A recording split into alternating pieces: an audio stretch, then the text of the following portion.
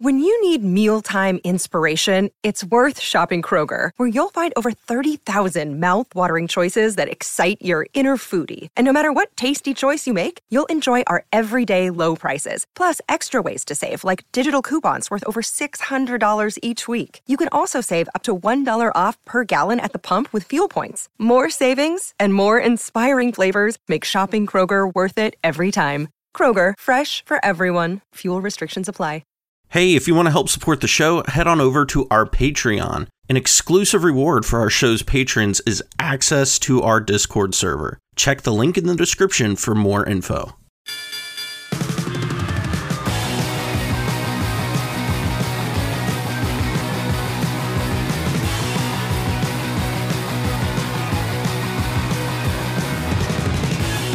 And welcome everybody into the Mind Sculptors. I am your host, Caleb, also known as Callahan. And joining me again today is my good friends Cobblepot and Pongo. How are you guys doing today? Good to be here. Yeah, good to be back. Doing well tonight. Yeah. So before we even jump in, because we're doing Commander Legends set review, I know I'm going to get comments. I'm recording this a little bit before it comes out. So my microphone in the last video was disastrously bad. So what had happened is earlier in the day, I had unplugged my laptop and was sitting in the living room with my fiance, and we were watching election results together, and I was just on my computer. When I came back in and plugged my computer in,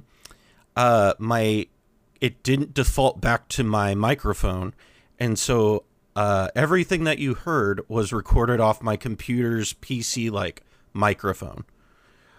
So that was why my voice sounded like I was 9 miles away. So. And it doesn't have a pop filter? No, it didn't have a pop filter, believe it or not. You know, you could just like try to overdub the entire thing. All like 1.5 to 2 hours of it. Right. Just, script it out and overdubbed our voices too, like using I'll just try to do my best Cobblepot and Pongo impersonation. Yeah. I don't even know if I could do that. I just have to make my voice deep for Pongo. So so we're talking about Commander Legends today, and we're going to talk about quite a few cards that are coming out, and specifically in how they're going to be impacting cEDH. And probably just starting off right off the bat, might as well get the big one out of the way, right? The good old pushed Aven Mind Sensor Opposition Agent. If you haven't got a chance yet to see what Opposition Agent is, it's 2 colorless and a black creature with flash. You control your opponents while they're searching their libraries. While an opponent is searching their library, they exile each card they find. You may play those cards for as long as they remained exiled, and you may spend mana as though it were mana of any color to cast them. And on top of it's a 3/2. I'm genuinely surprised this thing does not have flying, honestly. I mean, Aven Mind Sensor has flying. Yeah, exactly. There's so much to unpack with this thing. Just what are our thoughts on this? I mean, I think the first thing right off the bat is a lot of people are going to compare it to Aven Mind Sensor just because it's the same casting cost. It has flash. It hates on tutors. And those are, all noteworthy similarities, but I think that's where the similarities end. You look at the patterns of play, and you look at the implications of getting caught by one of these coming down. In the case of an Aven Mind Sensor, when you lead out with a tutor and somebody catches you with an Aven Mind Sensor, it's like, oops, oh well, it's like your spell got maybe your spell got countered, or maybe your fetch turns out to be a fail to find or something like that. And that's kind of it. You shrug your shoulders and you move forward. This is really effectively a Praetor's Grasp when it resolves and stays on the table. So in that case, depending on how it is that you built your deck, you can get into a circumstance if you've been greedy with your deck design, and for instance, if Thassa's Oracle is your only win con, and your deck is just really really optimized on all the different layers and ways that you can get to your Oracle and get it down as efficiently and as consistently as possible. And if somebody can snag that, then you're in a really difficult position. So I think that the implications here are twofold. One is there's the possibility that its existence will cause people to change or adjust their deck building to maybe not as greedy in their focus around singular win cons. And I think that one's going to be less of an impact. I think the bigger impact that you're going to see, the thing that's going to be more prominent, is there'll be a shift in gameplay. People will be less cavalier about leading out with a tutor if they don't have protection for the tutor, or they don't have a counterspell that can deal with a creature, especially when somebody has 2 and a black open. Yeah, that's an important point. People holding up 2 and a black, or I mean, it doesn't even need to be that. 2 and a maybe a rainbow land. Essentially, if they're representing 2 and a black, then you have to respect the possibility that opposition agent is coming down. I had this situation come up in a game recently on stream, where one of my opponents passed with 2 and possibly a black up. It was a rainbow land, and I was like, okay, well, I guess this is it. Like, we're finally gonna see this card in action, aren't we? So I opted to not use my fetch land and instead pitch it to my Mox Diamond in that position, when otherwise I probably would have fetched for a land that I wanted a little bit more than the land that I ended up playing out. Turns out that the card was an Aven Mind Sensor, so it wouldn't have been nearly as bad had it come down, but wouldn't have been great, but still bad, right? You always had to respect Aven Mind Sensor, but the thing about Aven Mind Sensor hitting a fetch land is that if that's just a strip mine, it's not necessarily game over for you right away. Whereas this, kind of like what Cobblepot was getting at, is as you're reading this card, essentially the impression you're getting is that it's there's one more thing, and there's one more thing, but wait, there's one more thing. Not only is this everything that Cobblepot mentioned, there was so many opportunities to kind of, I guess, tweak this card a little bit so it was not quite as stupid as it actually is. So not only does it do everything that Cobblepot mentioned, but in addition to that, you don't actually need to have opposition agent in play to be able to play the card after. So if you get a card off of it, your opponent tutors and you manage to successfully take control of them during that period and exile a card, if opposition agent gets killed later, you still get access to that card in exile. Additionally, there's one more thing. It color strips the card. So it's not even like Praetor's Grasp where you have to pay the mana cost, the colored cost. It color strips for you. So your Thassa's Oracle that you stole costs 2 colorless mana. You can play it off of a Soul Ring instead of playing it off of mana blue. Crypt. Yeah, you can play it off your mana crypt for 2 blue. So like I said, there's always one more thing with this card that just makes it even stupider than it seems at first glance. There was a question that came up at one point, and I never actually heard what the answer was because there wasn't a judge in the room. But the situation is somebody was able to land an opposition agent and then steal a card, and then somebody Gilded Draked the opposition agent, and people weren't sure.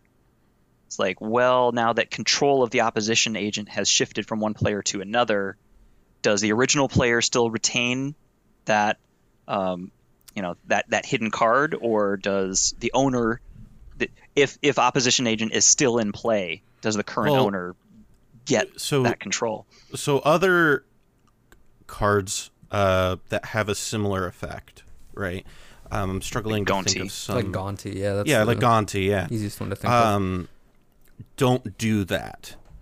But they also have this conditional piece to it, right? Where it's you may play this for as long as you control this, right?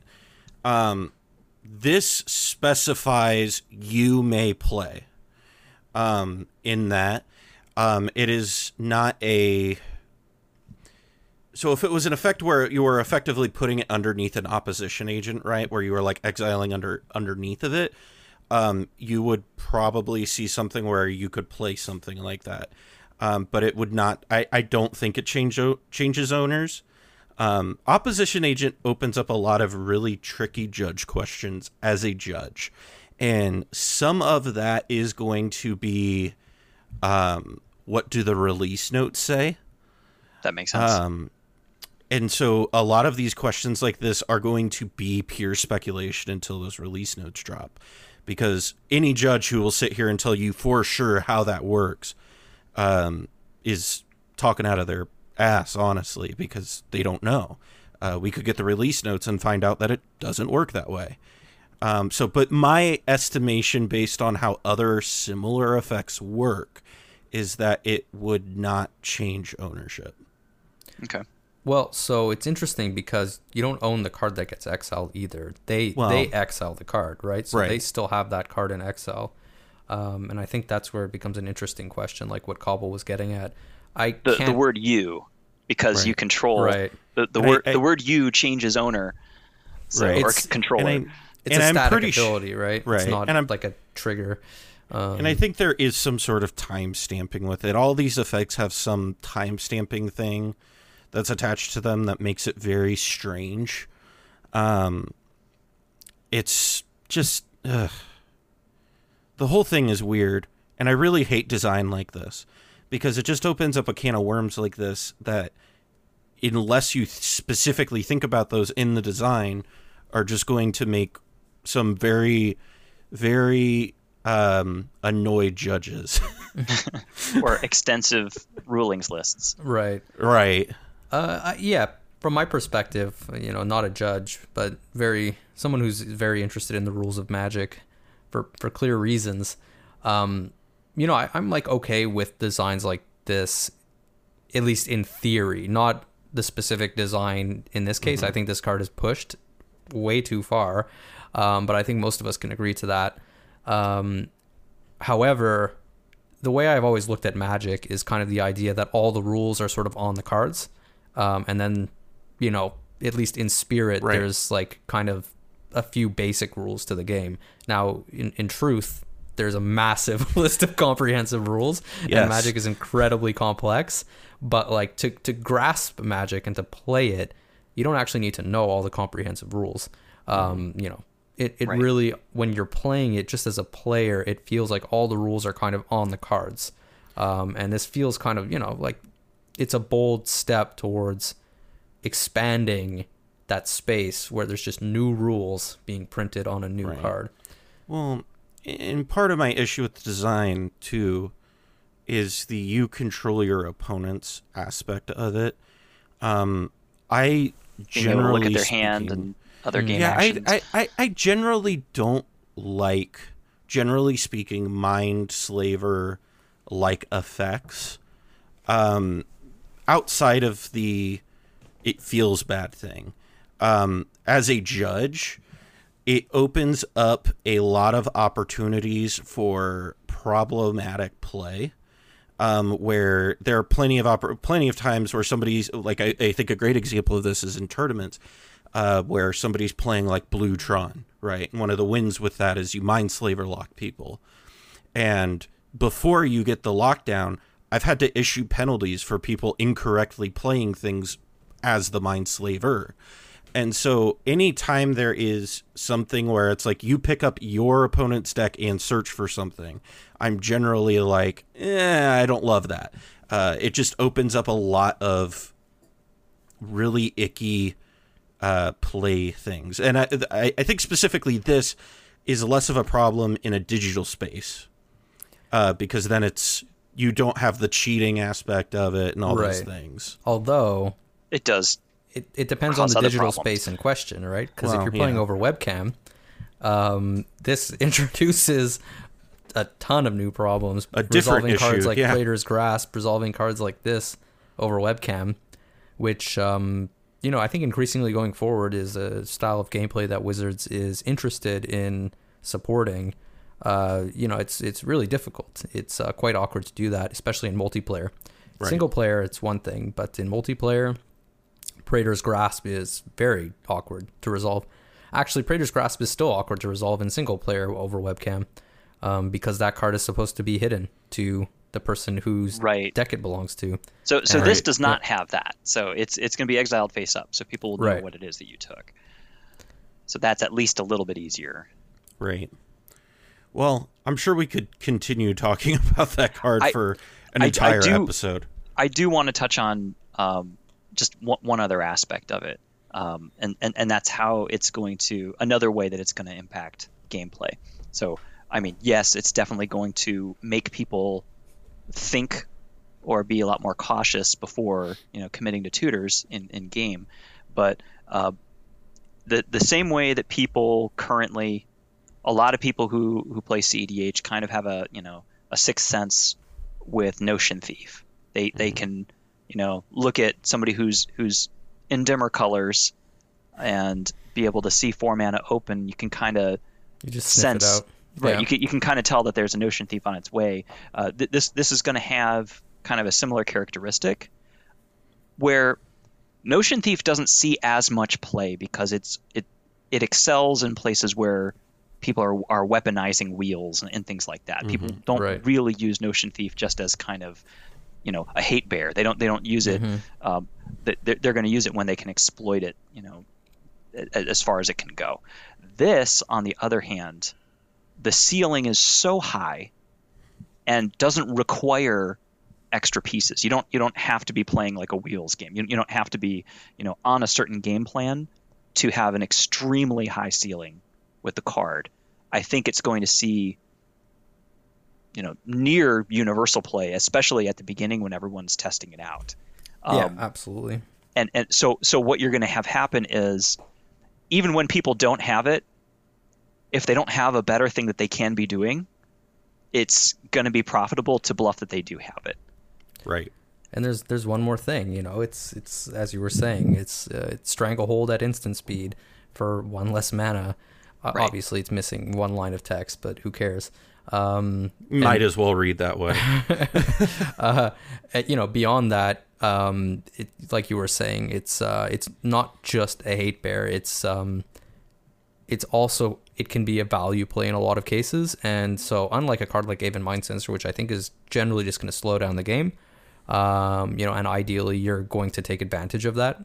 And usually that's pretty easy because it's asymmetrical and it does something pretty disruptive. This is, if you time it correctly, or if you're lucky enough to be able to catch someone unawares, it's going to just win the game for you on the spot. So it's not as much of a pure hate bear. It's also a card that you just kind of can happily jam into your deck for value, even if you're on a proactive strategy, because everyone's playing tutors. And everybody who is on dimmer has a pretty strong incentive to be on Oracle and Tainted Pact or Consultation in some shape or form. So because everybody is in that same boat, you can look at it as kind of this asymmetric, anti-tutor that becomes a tutor for your win con. Right. I mean, it's the best of both worlds, and it's going to be the card that everyone has in hand, even when they don't have it in hand. I think is what it's going to be. Yeah, and a lot of times, even in the worst case scenario, is you can just find like a tutor from their deck and cast that on your turn. You essentially countered one of their spells, played a hate piece, and then also sort of drew a really strong card while you were at it. So Right. that's just that's the ceiling of the card right there. So, Good card. moving on to the next hate bear that's really pushed and is, a better version of a different card, effectively. We've got Hull Breacher. It's 2 colorless mana and a blue. Also, it's a Merfolk Pirate who's a 3/2. It has Flash. If an opponent would draw a card except the first one, they draw in each of their draw steps. Instead, you create a treasure token. So, to summarize so that we can simplify it, this is Notion Thief, but instead of drawing the cards, you make treasure. So this is a card that a lot of people have kind of immediately recognized that it plays the same role of LED and these Underworld Breach and Wheel of Fortune loops, but you don't lose your hand, and you're also taking everybody else off their hands. This card is another card that's just insane. Right. I think that it's for the decks that are trying to weaponize wheels, your Opus Thief kind of variation decks. It's a slam dunk, and it will only improve those game plans. For the decks, like you're saying, that are on Breach, it's another redundant piece with LED that is actually more secure than, if you got LED with Wheel of Fortune or something like that, you better have a Grand Abolisher or a Silence Effect or something that is keeping your opponents from interacting with you, because if you're using a wheel to populate your graveyard, everybody else is seeing all of their cards too. Even LED and Brain Freeze, right? Because you always just kind of run the risk of getting like Abrupt Decay or something like that. Right. So in this particular case, it's taking it's hellbending everybody else at the table and netting you way more mana than LED does. So it's mana positive with each wheel. By a lot, actually. Oh, yes. Right. So and you're getting 21 mana a wheel. Yes. If it's Wheel of Fortune. Yes. Right. So it's just a crazy, crazy good card. I think that currently the Opus Thief decks that you see dip into white because you got Smothering Tithe and you got Alms Collector, and in order to kind of have the critical mass that you need of pieces that can exploit or profitably give you breaking of parity with wheel effects, you kind of needed to go into white. I think the presence of this can, on the one hand, make it feasible to play that same game plan, dropping white and just going into Grixis. Or it also allows what I think is probably a more reasonable choice is, so your Opus Thief deck is normally going to be Tymna and Kraum. And neither of those has a mana outlet. I think having both Smothering Tithe and Hull Breacher in your list, and Dockside Extortionist most likely as well, you have so many avenues for generating big mana that I think moving up into Kenrith instead, just to have an outlet for the mana to increase your percentage for being able to have some game should you somehow either get disrupted or whatever.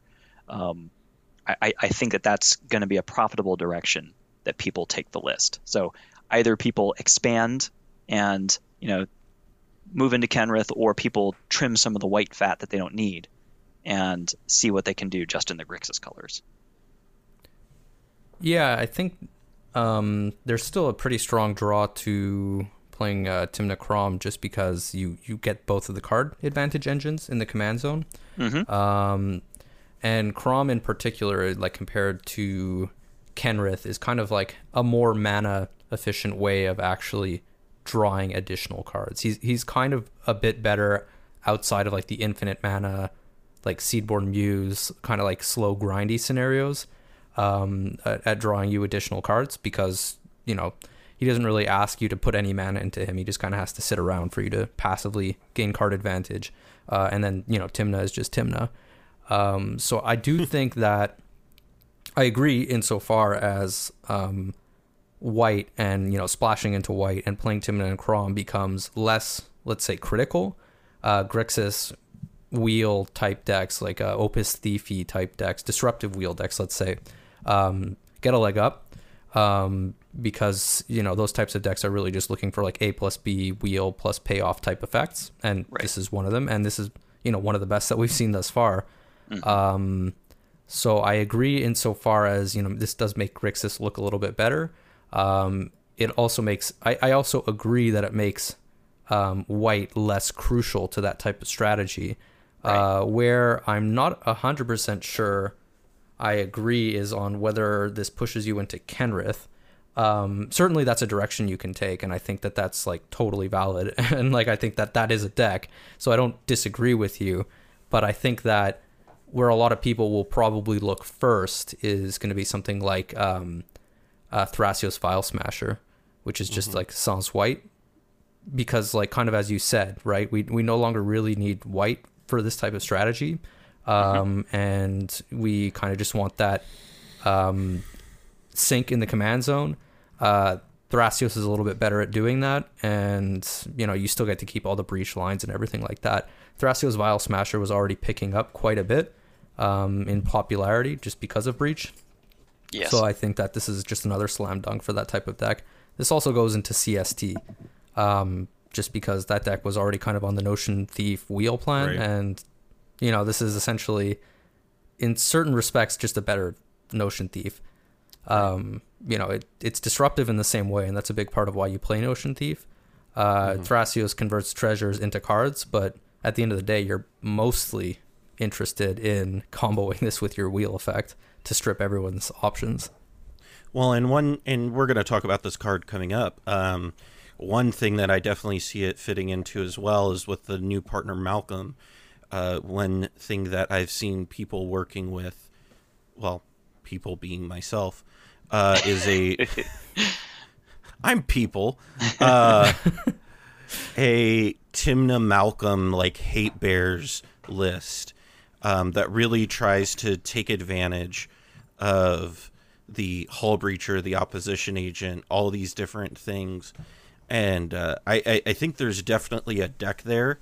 And when I saw Hull Breacher, because at first I saw Opposition Agent and I was like, oh boy. And then I saw Hull Breacher and I'm like, oh, not only is it make you treasure there, but if you attack with it and hit somebody in the face, it also makes you treasure there. And if you're pairing that with Tymna, you're also going to be getting some card advantage. And I just think that that is a way that you could make a really, I don't know necessarily stacksy, but a grindy hate bears deck. You guys, we talked about this in the last episode. We were all talking about Kenrith stacks. I love the decks that just are like, I'm going to make this game slow and I'm going to get this game miserable for everybody. And we're going to play an hour-and-a-half game here. I'd be interested in your opinions on... So these two cards that we've just looked at are both going to impact the meta. They're both going to exert... They're going to exert a force on deck-building designs in the metagame. And with the kind of the... punishment that is presented by getting caught with an opposition agent, if people will reduce the number of tutors, especially if there's an incentive to focus game plans around big draw instead. And when I say big draw, it's either treasure-based Thrasios or Kenrith kind of draw engines in the command zone, and or wheels with profitable effects that they can A plus B assemble. I could definitely see that. I mean, especially because we're seeing a lot of incentive to, I don't know necessarily play less tutors, but be more mindful with your tutors. Right. And I think what that's going to do is slow the pace of the game way down, because that fear of getting blown out. When we talked about this before, you're going to get blown out once by opposition agent and then never do it again. Presumably, I would hope so.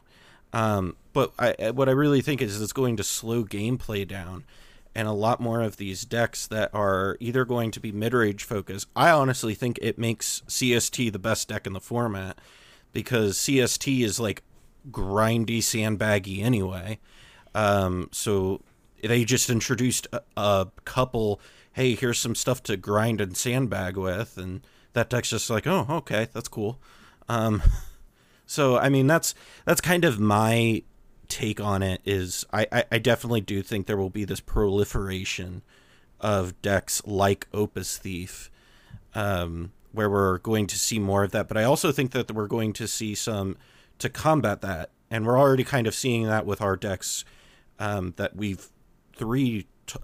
just talked about, where we're also already trying to go after these turbo Nas lists, right? And those are in a different way the same thing, right? So can you explain that a little bit? Well, I mean, so you're not doing big card draw in card draw per se, right? But you're still effectively drawing big cards, okay. right? I see what you're saying. So Turbo Nas, in my mind, is doing the same thing in a way that Opus Thief is doing, but with a different way of getting there. They both end up doing very similar things outside of maybe like the way they take advantage of wheels, right? But they're both like, we want to pick up our decks and then we're going to win. Like, that is the goal. Sure. And so we're kind of already seeing this movement into, we're just going to jam this out. And so I don't think it's unreasonable at all to assume that Opus Thief stocks go way, way, way up.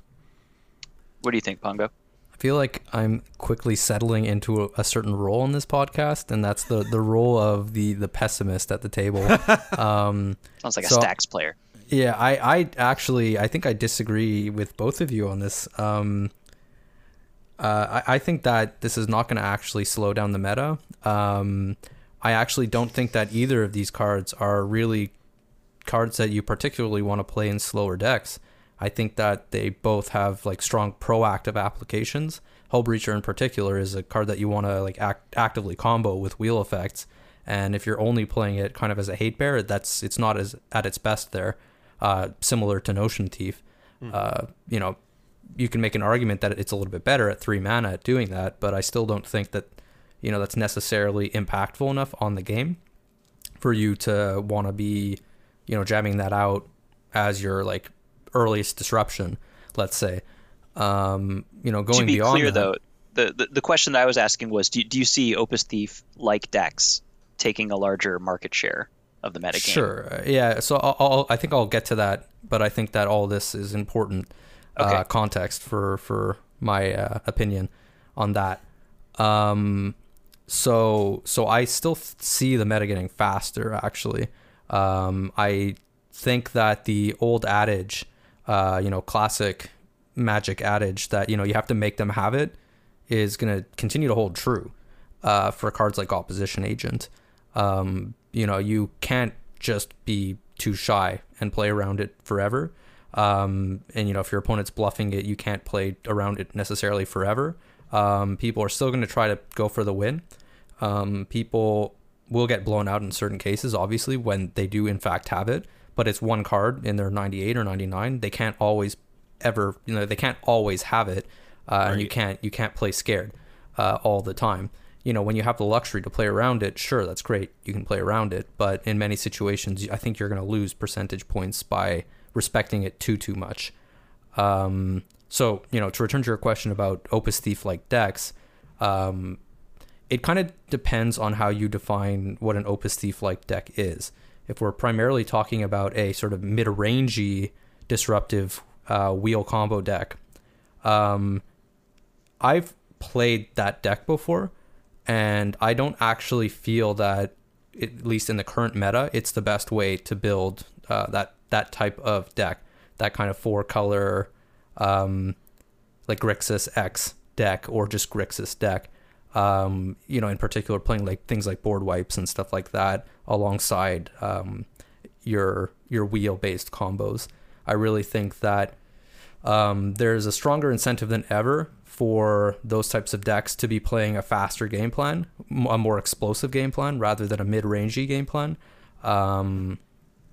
And so I guess my answer is it depends, right? So if you take all of like the turbo decks, that are like Crom Timna based, or that are comboing with wheels, and you lump them all together and you call them all Opus Thief, then sure. But if you have a little bit more granularity and you look at Opus Thief as like one specific deck, with, like I said, that specific sort of mid-rangey wheel disruption game plan, as opposed to a more sort of like aggressive Grixis Nas type game plan, then no, I don't necessarily think that there's going to be a major uptick in that type of deck. I guess for to clarify with my take, and this might come off really snarky, not necessarily to you, but just in general, is my experience is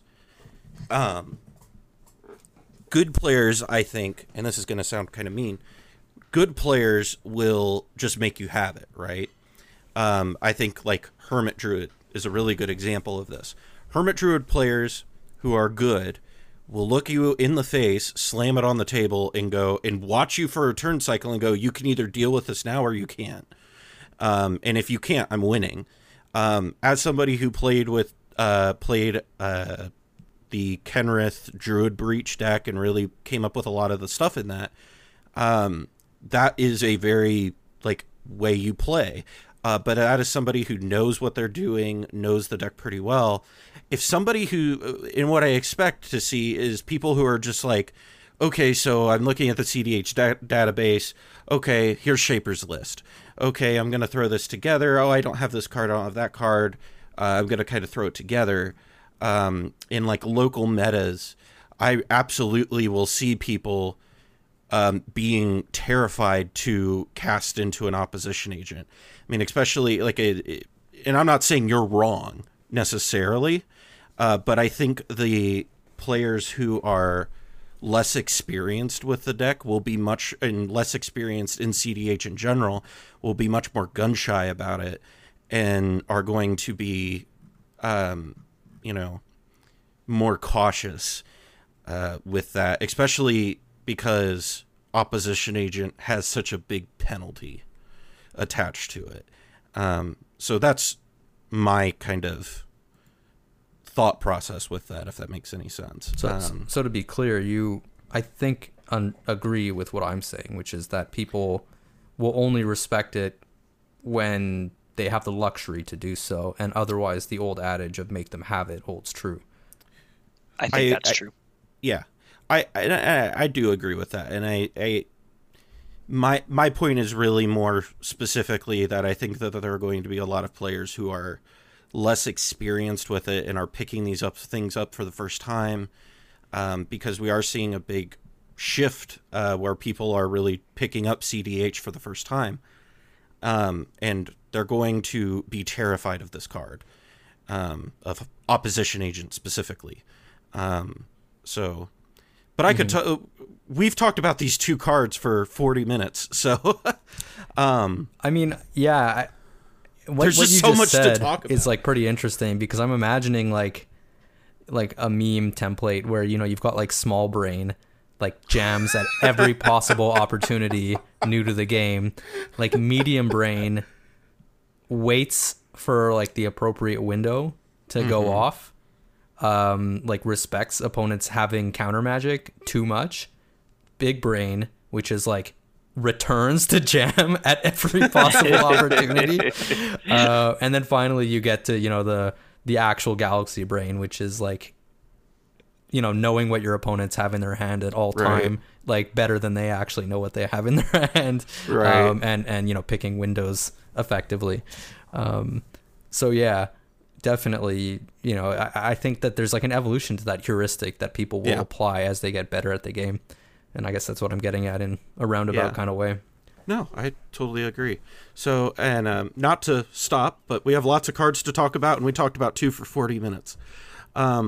So the next card on our list we kind of touched on our last episode, is Jeweled Lotus, which if you've been sleeping under a rock and not paying attention to any of the spoilers, first of all, congratulations. Second of all, so what Jeweled Lotus is it is quite literally Black Lotus, but only for commanders. It's a 0 mana artifact. You can sacrifice Jeweled Lotus, tap sacrifice, add 3 mana of any one color, and spend this mana only to cast your commander. So, Pongo, you're one of the Najeela guys. This is an auto-include in Najeela, right? Yeah, I mean, you have the benefit of webcam to see my face, but like I'm just smiling as you read off this card pretty much, and as you ask me. This card literally just reads, have a turn 1 Tymna. Yeah, no, it's great with like any of the 3 or 4 CMC commanders. I mean, it's great even with 5 CMC commanders. I think people actually underestimate like how many places this goes and how good it can be in a lot of situations. In particular in Najeela, there's such a strong benefit of getting a turn 1 Najeela that I think that more than any other deck in the format probably benefits from this card. That might be a bit of a hot take, but turn 1 Najeela is that strong. I've kept so many sketchy hands that just have Mana Crypt in them because of like, oh, if I draw a land here, like this hand is absolutely stupid, and like I'm almost like assured to win. Jeweled Lotus, you just have the Jeweled Lotus in your hand and you You're get like, oh, there. Cool. Yeah, I mean, like it's to the point where I've even like gone in the Najeela server and I've been like, do we play Gamble now just so we have like one extra like Jeweled Lotus opener possibility? I don't know that we'll go that far, but like it's certainly something to consider. So yeah, this card is nuts on turn 1. In Najeela in particular, it can be great if you have to recast Najeela because it turns out people try to remove her pretty often. So it's not even dead later on necessarily. And why it really shines in that deck is turn 1, you play Najeela, just off the Jeweled Lotus, but then you're also potentially holding up mana turn 1 and turn 2 with interaction. And the thing about Najeela is that with Najeela in play and that deck's density of tutors, you're pretty much always ready to win if you can actually get a foothold on the board. So turn 1 Najeela means that turn 3 you're ready to go, and you're almost always gonna have the tutor to find Derevi for that situation. So super, super powerful. Well, and I talked about this in my episode with Nathan Jones, where we were talking about this game or this card in particular, and one of the things we touched on is that this really makes turn order very, very, very important, even more so than it was. I believe who was it who did that study where it was like who the stats on who won the game the most often.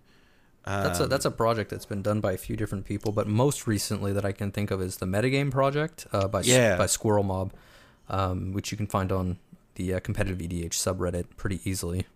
Yeah, but they found that whoever started first, the stats were skewed towards them winning more often than it wasn't. I think this card is going to push those stats even farther in that direction. I don't think it's going to make a lot of non-games. I think it's going to increase them. But, I mean, it's obviously you're going to be able to drop a turn 1 Najeela. That's pretty damn good, right? Like, that's really good. And there are other cards that you can drop on turn 1. There's things like Godo, Gitrog, Urza. I mean, all the list goes on and on and on. And so this card just really pushes a lot of those things. And Cobblepot, I knew, so you and I, because when we were talking about it on Discord, our initial response to this was, what the hell?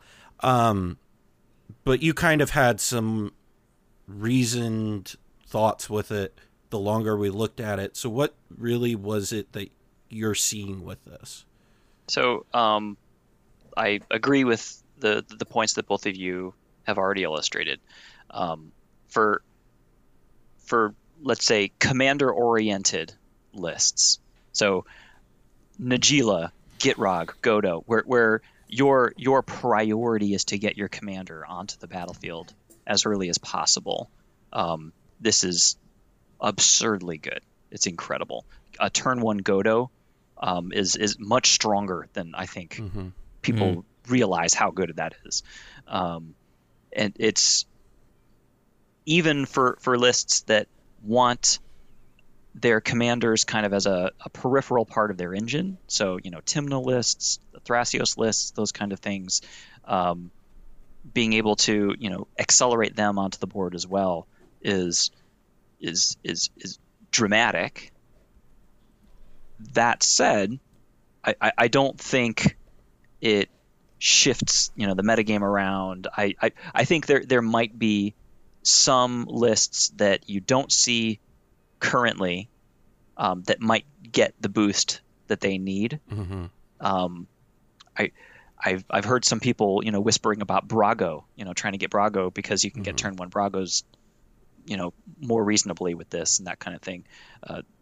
Lists that were good a while ago, but because they're commander centric and they're just a turn or two slower than everybody else, some of those lists may wind up getting elevated to playability with the help of this. This makes Grand Arbiter significantly better. It can, yes, absolutely. A turn 1 Grand Arbiter is also very difficult, especially a turn 1 seat 1 Grand Arbiter is, like you were saying, the turn order winds up becoming extremely pertinent in those cases. But that said, for lists where your commander is not your number one priority, like we were talking about Kenrith before and that kind of thing, I don't know. I don't know if that's the depending on the type of game plan that you're wanting to play. If you're not expecting a lot of challenge in keeping your commander on the board, if people aren't sniping your commander every single time that they hit the battlefield, pulling this off the top deck at the end of the game when your commander's already in play and you don't have partners, that's going to feel real bad. And I don't think it goes in every deck, and I don't think that it is something that becomes a boogeyman of the format. I think this definitely goes in every monocolored deck, though.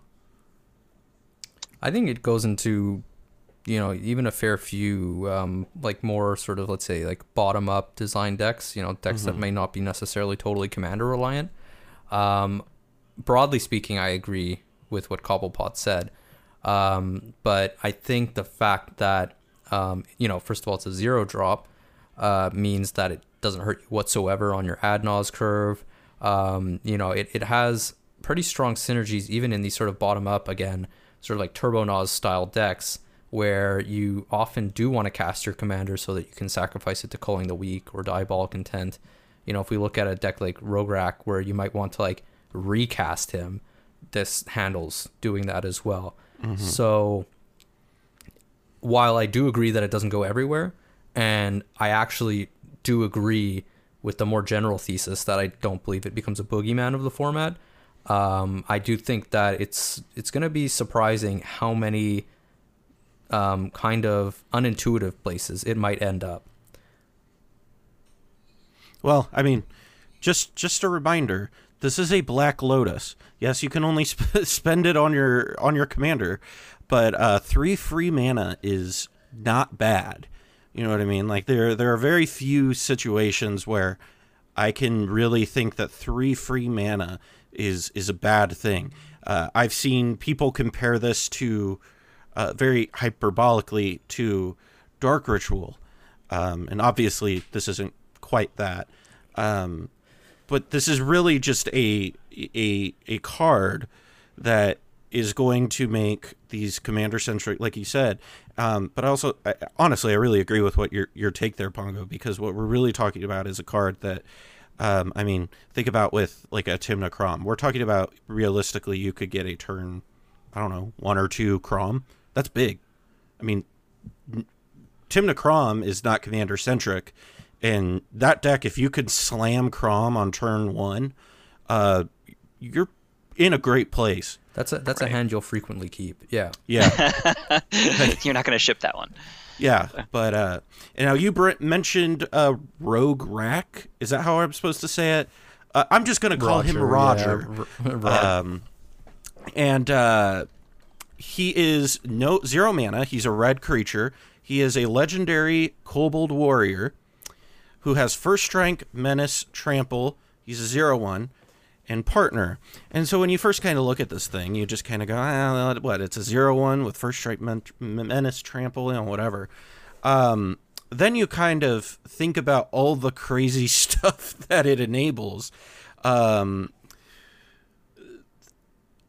litany of things come to mind. First of all, it makes Mox Amber significantly more playable, which I am all about. It makes... or was it Cobblepot? You had brought up Springleaf Drum. Yeah. It makes those if you control your commander spells insane. You can sack it to Culling the Weak, which you had mentioned, Pongo. I mean, the card is bananas. So what I'm really interested in is like what our take on this is, because we've talked a lot about like Boogeyman, and this is not obviously going to be a Boogeyman, but this is going to change the look of what is on the database right now. Like, this is going to be a big card that's going to see a lot of play. Yeah, hashtag ROG is POG. For everyone out there who's listening, who might hang out in specific discords and stuff like that. Yeah, so this card is insane, and I agree that it doesn't look like it at first. It's a 0 mana 0/1, and then it has a bunch of combat based abilities. So with 0 power, it's funny to have first strike and menace and trample. I love the design of this card. Like I do too. It's hilarious. Great. It's a great hilarious. design. It's an amazing card. I don't think Wizards could have ever possibly imagined how degenerate we would get with this card. Right. Or maybe they did. And no, they had no idea. There's no they way did not. They thought Nobody had the be foresight to staple. see this. But I love this card. A good friend of mine actually DM'd me asking me, "Are you going to play this card in Najeela?" And I was like, because you play this on turn 1, right? And you attack with it when Najeela comes down. And it's a warrior, right? And it triggers Najeela, so you get a 1/1. So like it theoretically does take a turn off your clock. And I was like, well, but the problem there is that he's a 0/1. He's a 0/1. So yeah, Rograg is Roger is meant to die. Let's put it that way. He's meant to die. He's not meant to die in combat, really. That being said, I'm looking at him again. I'm like, he has menace too? That means that he can't actually be blocked that easily? Right. So he doesn't die in combat? What is even happening? This card is so insane. silly. But he doesn't trigger Derevi. He does not trigger Derevi, but he creates a warrior just when he attacks, and that's kind of the appeal. But yeah, I'm gonna spoil this decision for everybody. Don't play that in Najeela. Yeah, it is a bad idea. It's not exactly like high enough card quality. I'm playing other cards that are experimental that do something somewhat similar to playing a 0 mana 0/1 in some ways, but is also just like way better. Final Fortune tech, being like essentially time walking is I think better than having a 0 mana 0/1 for that deck in particular, but that's some experimental spice. So essentially, yeah, this card is crazy. As you mentioned before, you have all these synergies with free spells. You have all these synergies with cards that want you to sacrifice something to get some kind of disproportionate beneficial effect. Typically a lot of black cards do that. Even some red cards do that. Sacrifice for power. Either it's mana or it's for tutoring, stuff like that. There's also cards that we're getting and we're going to be talking about after that, care about your commander being in play yet again. And again, anytime we get any card like that, having a 0 mana commander that instantly makes that a possibility, This card can only kind of get stronger from that perspective, because if we design cards for Commander, chances are there's going to be chances are they're going to continue using the mechanic where that card gets stronger if you control a Commander, because it's a great way to balance cards power level wise so that they're not abusively strong in non-Commander formats, but they do some silly things in our format. So God, if this thing sees play in Legacy, I will eat my shorts. I swear to God. Well, the problem is he's legendary, so he's not as good as the other kobolds in some of like the kobold-oriented Legacy decks. So that's again one way you can balance a card for 60 card formats. So if you really want to know the real meme with this card, right, is I don't remember if I've brought this up on an episode yet or not. So one of my favorite cEDH decks that I've ever played and still really greatly enjoy playing is Joyra Storm. And this card triggers Joyra. It's a free cantrip in that deck. So, I mean, like, this card is silly on so many levels. I could see an argument where, first of all, if you have not played Joyra Storm, I absolutely recommending that deck. It's not great against meta stuff, yada, yada, yada. It is fun. You have never lived until you have been hellbent, and then you top deck a mana vault and then proceed to win the game. That is the greatest feeling. Yeah, I've seen it. And so this is obviously a card that like Garda are going to be talking about playing in Joyra for sure. But there's also, Kala, you've mentioned this, some tech that you can do with Dockside Extortionist and Cloudstone Curio. Right. So people are looking at a couple of different infinite mana kind of loops that you can have. And the main one is you Dockside Extortionist with Cloudstone Curio. And that's already an existing combo that's used in some places where you have a 1 mana dork that you cast, and then when it comes into play, then it triggers Cloudstone and you bounce Dockside. And then as long as Dockside is producing 4 mana, so that you're netting a mana with each loop, you're spending 2 on Dockside and 1 on the dork, and you got 1 left over, then that's going to be mana positive for you. This, because he's 0 mana, makes it so that you only need 3 mana to go mana positive. And there's almost never going to be a time that you're not going to have that present on the board through your opponent's board states. So it's very, very likely to be live at any point in the game. And the fact that part of it is in your command zone, it winds up being really good. So you're pairing this guy up with either something like Silas, doing the standard things that Grixis does well, or you're pairing it up with Thrasios, so you're in Teamer, and it's giving you your outlet in the command zone for being able to make use of that and go infinite. Yeah, so that, I think you really hit the nail on the head with that discussion of either playing Grixis or playing Teamer Rug. So as far as Grixis is concerned, the Turbo Naz land, this is because of all these extra rituals that you get, your consistent Mox Amber, your consistent Culling the Weak, your consistent Diabolic Intent, among other things.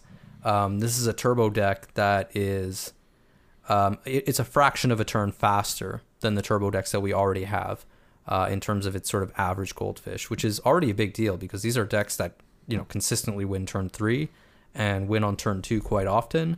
And this deck, it has way more average hands that will win on turn 2. And now it has, kind of mediocre hands that will win on turn 3. And if you're not able to get there on turn 2 and turn 3 with your hand, then you mulligan it. Right. And you can't overstate how strong either Fierce Guardianship or Deflecting Swat is from turn 1. Yeah. Having that live, because a lot of people will have one of those cards in hand, and they'll look at, do I keep this because this might not be live? If you're playing, a Timna deck or something that where you're not likely to get your commander out until maybe turn 2 or turn 3, those cards aren't as good in those circumstances, where if you know that they're guaranteed to be good every game starting from turn one, you can't overstate how powerful that is in keeping other people off of their game plans and also protecting your own. It's huge. One thing, and we just got to acknowledge this. We have to, rip Paradox Engine right now. Oh my gosh. I'm not sad. Oh now that man, I'm thinking sad. about that. That would have busted this card wide open. I mean, it's already busted wide open. So it just would have made it worse. I mean, to return to this, Grixis versus Temur thing, in Temur, obviously you have the potential to be playing like Dockside plus Cloudstone Curio combos, as Cobble alluded to. But another thing that this card enables really powerfully is like the Divergent Transformations style of decks, where you just transform into a Tidespout Tyrant, and you always have a 0-drop. Oh my gosh. Which is like super amazing because the problem with those decks historically has been that you need a creature so you can transform into your big payoff, your Tidespout or whatever. And you also need something that's generally going to be, like a 0-mana artifact or something like that to be able to repeatedly get started. Yes. Yeah. And so this actually solves multiple problems. So you kind of, kind of took the words out of my mouth there. Sorry. No, it's okay. Hopefully the people listening had kind of a similar thought process and, similar mind equals blown reaction there. But the idea here being that, you have Roger that you pay 0 mana for, you play him, you can sacrifice him to transform into a Tidespout Tyrant, let's say. And now for just, 2 mana from your command zone, you can kind of start going off with a rock. And once you bounce Roger back to your hand, he's only 0 mana from that point on. That's the important interaction there. So, you'll get him out of the command zone for the 2 mana the first time, but then when, you have a free rock, like a Mana Crypt or something like that, you just bounce that, you bounce Roger, and you're just going off, right? You're making infinite colorless mana, and then you hopefully make infinite colored mana so you can play your Thrasios and win. And that's that deck. Yep. Guys, I want to play Joyra again. I actually think in Joyra, when you brought this up, I think I could make a really good argument for slotting in Cloudstone Curio into Joyra now. Should you Tidespout Tyrant? Have you been listening? You just do a Divergent No, I know. List. I mean, I'm just like looking at this and thinking about all the stuff that this enables, and I'm just like, good God. I mean, I actually, maybe this is a really hot take. This is actually probably a really hot take. I think Joyra is moderately more playable now. Is well, the with hot Black take Lotus, too. Is the hot take that she was playable? I'm not sure that I pick up on the hot take. I don't know, the hot take that her stocks are going up. Yeah, I don't think that's a hot take. I think first of all, I think Joyra got some new toys in general with Jeweled Lotus and Hull Breacher. And I think this just is a cantrip, for crying out loud. And there's just, I love this card on so many freaking levels. And my favorite part about it is I'm getting a version of this commissioned that's going to have Roger from American Dad, his face plastered over Rograk. Very nice. So I am very excited for that. The next card is another red card, not a kobold, but is in the family, is a goblin wizard. It's Krark the Thumbless. We finally got Krark on a card. Minus 2 thumbs. He doesn't have, he only has 1 thumb. Right? Oh, he's got no thumbs. He's thumbless. That's right. Oh yeah, that's right. So Krark the Thumbless is 1 colorless and red, legendary goblin wizard. He's a 2/2, and when you cast Jesus, this card. Whenever you cast an instant or sorcery spell, flip a coin. If you lose the flip, return that spell to its owner's hand. If you win the flip, copy that spell, and you may choose new targets for the spell. Oh, and this also has partner. Yeah. Cobblepot. You just break down all the bananas stuff that you can do with this. So at 2 mana, this is a really, really powerful effect. And with they had the release notes come out for the set that clarified one of the things that people were unsure about, and that's having to do with if you win the flip and you get to copy, but the spell is no longer on the stack for any reason, it still remembers what the spell was and still gives you a copy of it. And so you can have the original spell get countered and still then get copied. But something that's even more wacky is that if you have multiple Krarks on the battlefield through whatever copying mechanisms you've got, where you can create a copy that doesn't care about the legendary rule, and we'll get to that soon. Each of those Krarks will see the original triggering spell that was cast, regardless of whether it's still there. So let's say that you've got 3 Krarks on the battlefield, and you cast an instant. So you'll get 3 triggers that'll go on the stack. And then if that first one loses its flip and returns the spell back to your hand, those other 2 are still live and they can still make copies, even though that original spell is no longer on the stack. So what winds up happening is you get these situations where even just with 2 of them, so if you have 2 Krarks, then you got a 50% chance of the spell behaving like the ultimate of Tamiyo,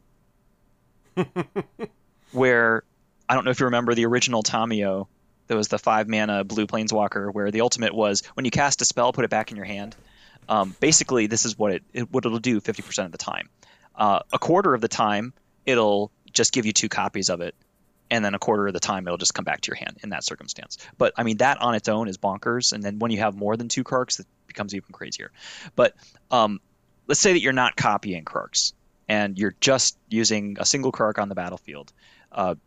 This makes the instant free interaction, like Fierce Guardianship or Deflecting Swat, or what's the black one that's Deadly Rollick? Deadly Rollick. Yes. Any of those spells. Smog Salvage. Right. And anything that doesn't involve the green one exists. Right. Anything that doesn't involve card disadvantage, like Force of Will or whatever, where you have to exile a card. Any of the cards where you can just kind of cast it without paying any mana. If you lose the flip, it just goes back to your hand and you can cast it again. So it basically becomes all upside for those cards. So if somebody has their win con on the stack, you can say, I'm going to Fierce Guardianship. Oh, nope, it came back to my hand. No, I'll cast Fierce Guardianship. Nope, it's back up to my hand. Here, oh, look, now I've got 2 Fierce Guardianships, both targeting your win con. So that dimension right there is already crazy. But I think that the one that really, really stands out is with Underworld Breach. So when you've got Underworld Breach and you're live with Underworld Breach, if you have the negative case of your spell going back to your hand, well, now it's back to your hand. It's not in your graveyard anymore. So you can cast it without incurring the what's the keyword for escape?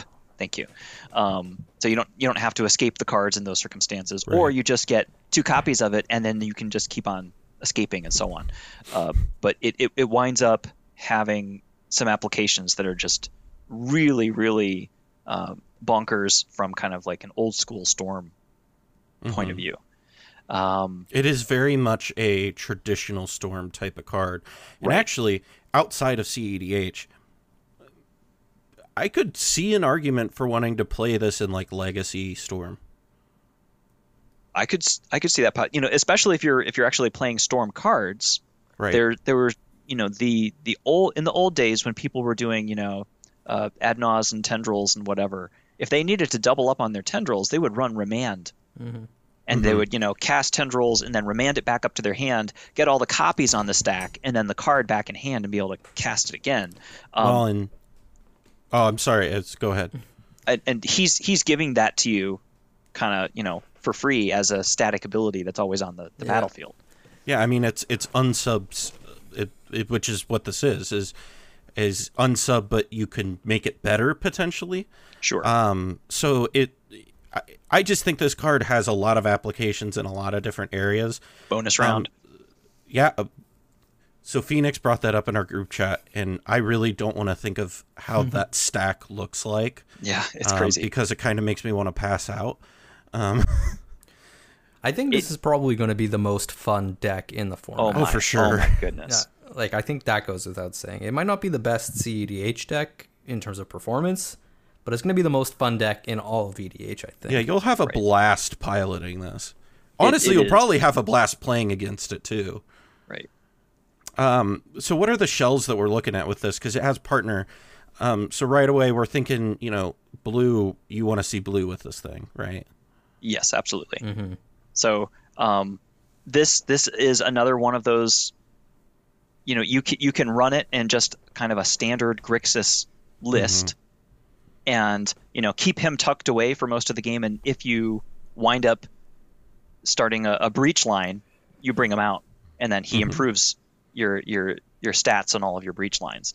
Or you can, I think people were doing something in Teamer with him as well, just because you can go very mana positive with rituals in a Teamer shell, and then you've got Thrasios as an outlet for all of that mana.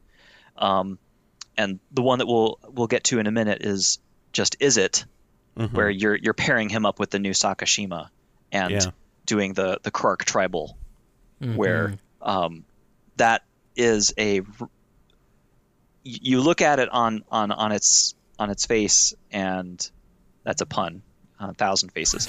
But you look at it on its face, and you're like, what is going on here? But the more Krarks that you have on the table, and there's these circumstances. So this list is running Dual Caster Mage. So people might be familiar with using Dual Caster Mage with like Twin Flame or Heat Shimmer or whatever, where those are instant spells that let you, or instants or sorceries that put a copy of a creature onto the battlefield and give it haste, and then it goes away at the end of turn, and you create a loop with Dual Caster Mage where it keeps on making copies of itself, which then copy that spell, and so on and so forth. You can create copies of Krarks. If you've got a sufficiently loaded bonus round that you've got going, where you get like 5 copies of any spell that you cast, you get 5 more copies of Krarks, and then like keep on looping. There's just really, and like Pongo was saying, all right, this is not going to lead the format in the cEDH tournament scene, but it's really, really interesting, and it's playable in cEDH. It's absolutely going to be able to be an active member of the cEDH scene that's taking place. It can hang. Yeah, absolutely. It's a meme that is worth exploring deeper. Oh my, yeah. So I'm excited for it. My only concern with this card is I don't really understand how he can flip coins without thumbs. Oh my gosh. Who's got no thumbs and can't flip a coin? This guy. You can't see me, but I'm holding up 2 fists. Oh no, the flavor. I might have just ruined the card for everyone. Yeah, sorry. One thing I've been thinking about the whole time we've been talking about these last 2 cards is all of a sudden Silas Wren's stocks just went straight up. Right. Like, we went from being like, who wants to play that card, right? And then all of a sudden we're just like, man, we're going to play Silas with this. And we're going to do this and this and this. And it's just like... Right. This is the first time that we've got really compelling mono-red partners. So, well, it's the first time we've got mono-colored partners, period. We've just gotten a lot of really good red cards, period. Yeah. That's true. Red definitely shines in this set.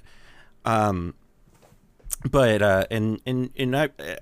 before we move on, this is definitely something that I want to touch on, is this is a thing that, we've talked about, because you can't exist in cEDH and not see people go, oh, they need to ban Tymna and Thrasios or ban the partners, right?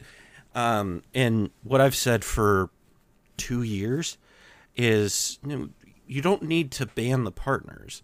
You need to print more that are also compelling and probably in one color, so that you can really make people get creative. Strong white partners. That's what we need. Happen, unfortunately. So the problem to partners Watch out for reducing Chroma. deck diversity is to just make more partners so that we can get our deck diversity back. Correct. Right. Proliferate partners. It's like when a joke is so bad that the farther you go with the joke, it eventually gets funnier. Right. So it's like with overflow, that being said, flips back over and becomes funny again. It's a family joke. Family Guy joke. Yeah. Speaking of more partners, another partner. We've talked a lot about partners in this set. Is Sakashima of 1,000 Faces. We've got a new Sakashima. He's originally from which part of He's from Kamigawa, I think. Yeah, I don't remember which part of that block he was printed in, but he was in the Kamigawa block originally. But Sakashima of 1,000 Faces is 3 colorless and a blue, a legendary human rogue. He's a 3/1. You may have Sakashima of 1,000 Faces enter the battlefield as a copy of another creature you control, except it has Sakashima of 1,000 Faces' other abilities. And his other abilities are the legend rule doesn't apply to permanents you control, and partner, of course. The legend rule piece of that is pretty big, right? We were talking about it with Kruk, and we kind of explored all the crazy things that we can do with that, right? Another thing that people are talking about with this is pairing it with Tymna, and then you get 2 Tymnas. This has some pretty interesting, I don't know necessarily it's going to be very ubiquitous, but this has some pretty interesting possible things. Pongo, what are you thinking with this thing? I mean, I think that idea has legs for sure. So essentially in the past, Tymna, you would occasionally see Tymna being partnered with Ishai, and you end up with an Esper partner pairing that way. And the idea there being that you're kind of playing like a bunch of small creatures, a lot of like sort of like these like curse catcher type effects. So you're essentially playing these kind of like tempo oriented creatures. You're drawing cards off of Tymna naturally. And then you're also playing Ishai, which will kind of just be there getting, bigger and bigger, threatening people, and, winning the game at a certain point just by beating down.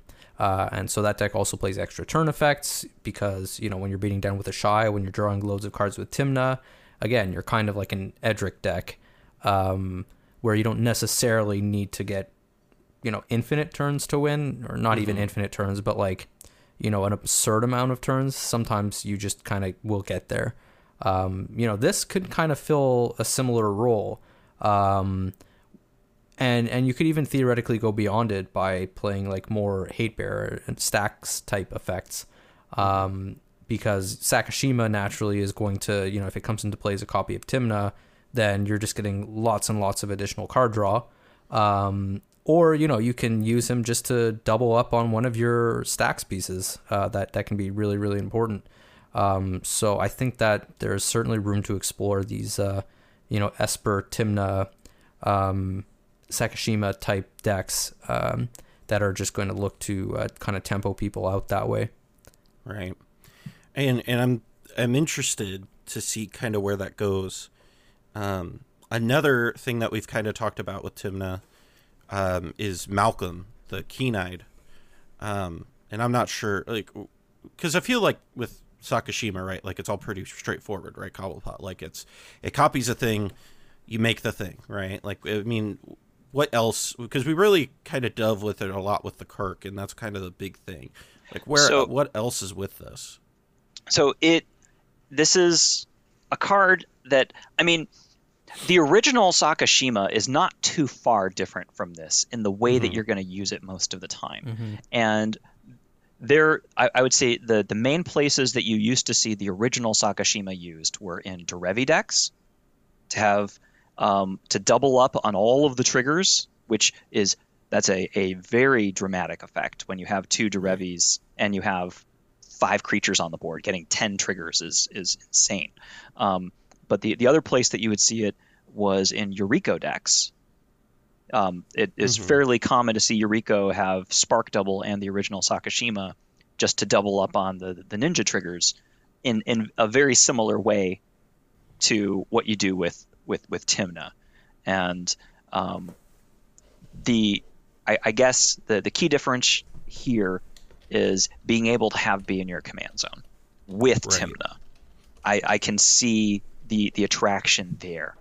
And it then just means that Esper is an interesting there aren't a lot of Esper decks that we have in the metagame right now that are popular. We see a lot of 4-color decks that contain Esper, but I mean you don't see Zur very often.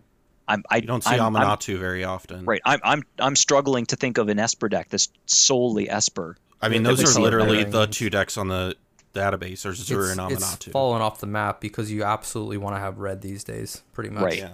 So I would be interested to see how those decks pan out, because being a Yuriko player myself, I know how dramatic it can be to double up on those Edric style card draw effects in aggressive decks. So I know that can be powerful, and whether it is going to be enough to be able to contend with the blisteringly fast and getting faster under Roger and some of these other kind of, these Grixis lists that are going to be threatening really fast Adnas.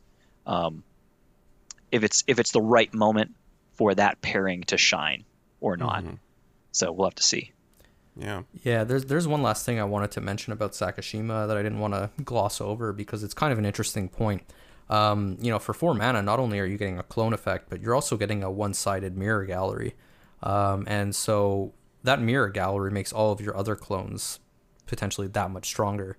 Right. Suddenly your phantasmal image can be a third Tymna. If you play this in like a Derevi style deck again, one of the other common things you would do with your Sakashima and Derevi is you would copy Grand Arbiter, because that's just so strong when you've got double Grand Arbiter, and your opponents are paying 2 extra for their spells, and your white and blue spells cost 2 less. Now, theoretically, you get triple or quadruple Grand Arbiter. So there's a lot of potential power in this, kind of tacked on mirror gallery effect that I think, we'd be remiss not to mention. Right. There's a tricky little rule question that comes up there, and this is another thing that I think we have to look into the rulings for the set. But when a clone copies a card, it copies the card itself. And when we're talking from a layering point of view, I don't know if a clone can copy Sakashima copying another card. And the reason why that's important is if you have Sakashima that's giving you your mirror gallery effect, that becomes a huge point of vulnerability for getting blown out. If you've got multiple like phantasmal images or something on the battlefield that are copying legendary permanents. So as soon as your mirror gallery goes away, then you also lose as a static effect all of the the tokens that are now violating the legend rule. And people were saying, well, you can get around it by having people, copy the Sakashima as something else. And I don't believe that that's a thing that you can do. So it's just a point of vulnerability people need to be aware of. Yeah, I guess we'll have to wait and see. I'm not sure about that. I want to say you can. And the reason I think that is, if you were to clone a phantasmal image, right? That's a clone of, I don't know, Gilded Drake, whatever. First of all, it doesn't target, so it won't trigger the ability, which is important. But the other piece to that is that immediately what you're going to see is it will also have the phantasmal image ability attached to it, because that's part of the wording on the text, is it adds that ability. And so that's what it's doing here, except it has Sakashima of the Thousand Faces other abilities. So I think that layer makes it so that the legend rule sticks around. I might be wrong. But I feel like that it would function similarly to Phantasmal Image. Yeah, my understanding is that you ought to be able to copy Sakashima, copying something else, and expect to have a clone of the original target. I say target with parentheses around it. The original cloned creature, let's say. So that's my understanding of the rules. I am not a judge, and obviously, we have to wait and see for all the set notes before we can be 100% for certain. Right. But yeah, at least my intuition is that we should be able to copy Sakashima copying something else and have it work the way we would want it to work. Right. So potentially even stronger, and actually that's a really good point to consider, because it does mean that your play pattern should always be to copy the Sakashima and not copy the original thing if you want to have 3 copies of the same thing, because you do want to have the double mirror gallery effect. Right, especially for the Kark tribal list, because you don't want someone to shoot your Sakashima down and then lose all of your Karks because, Right. So moving on to some of the other partners. God, we still have a lot more to go.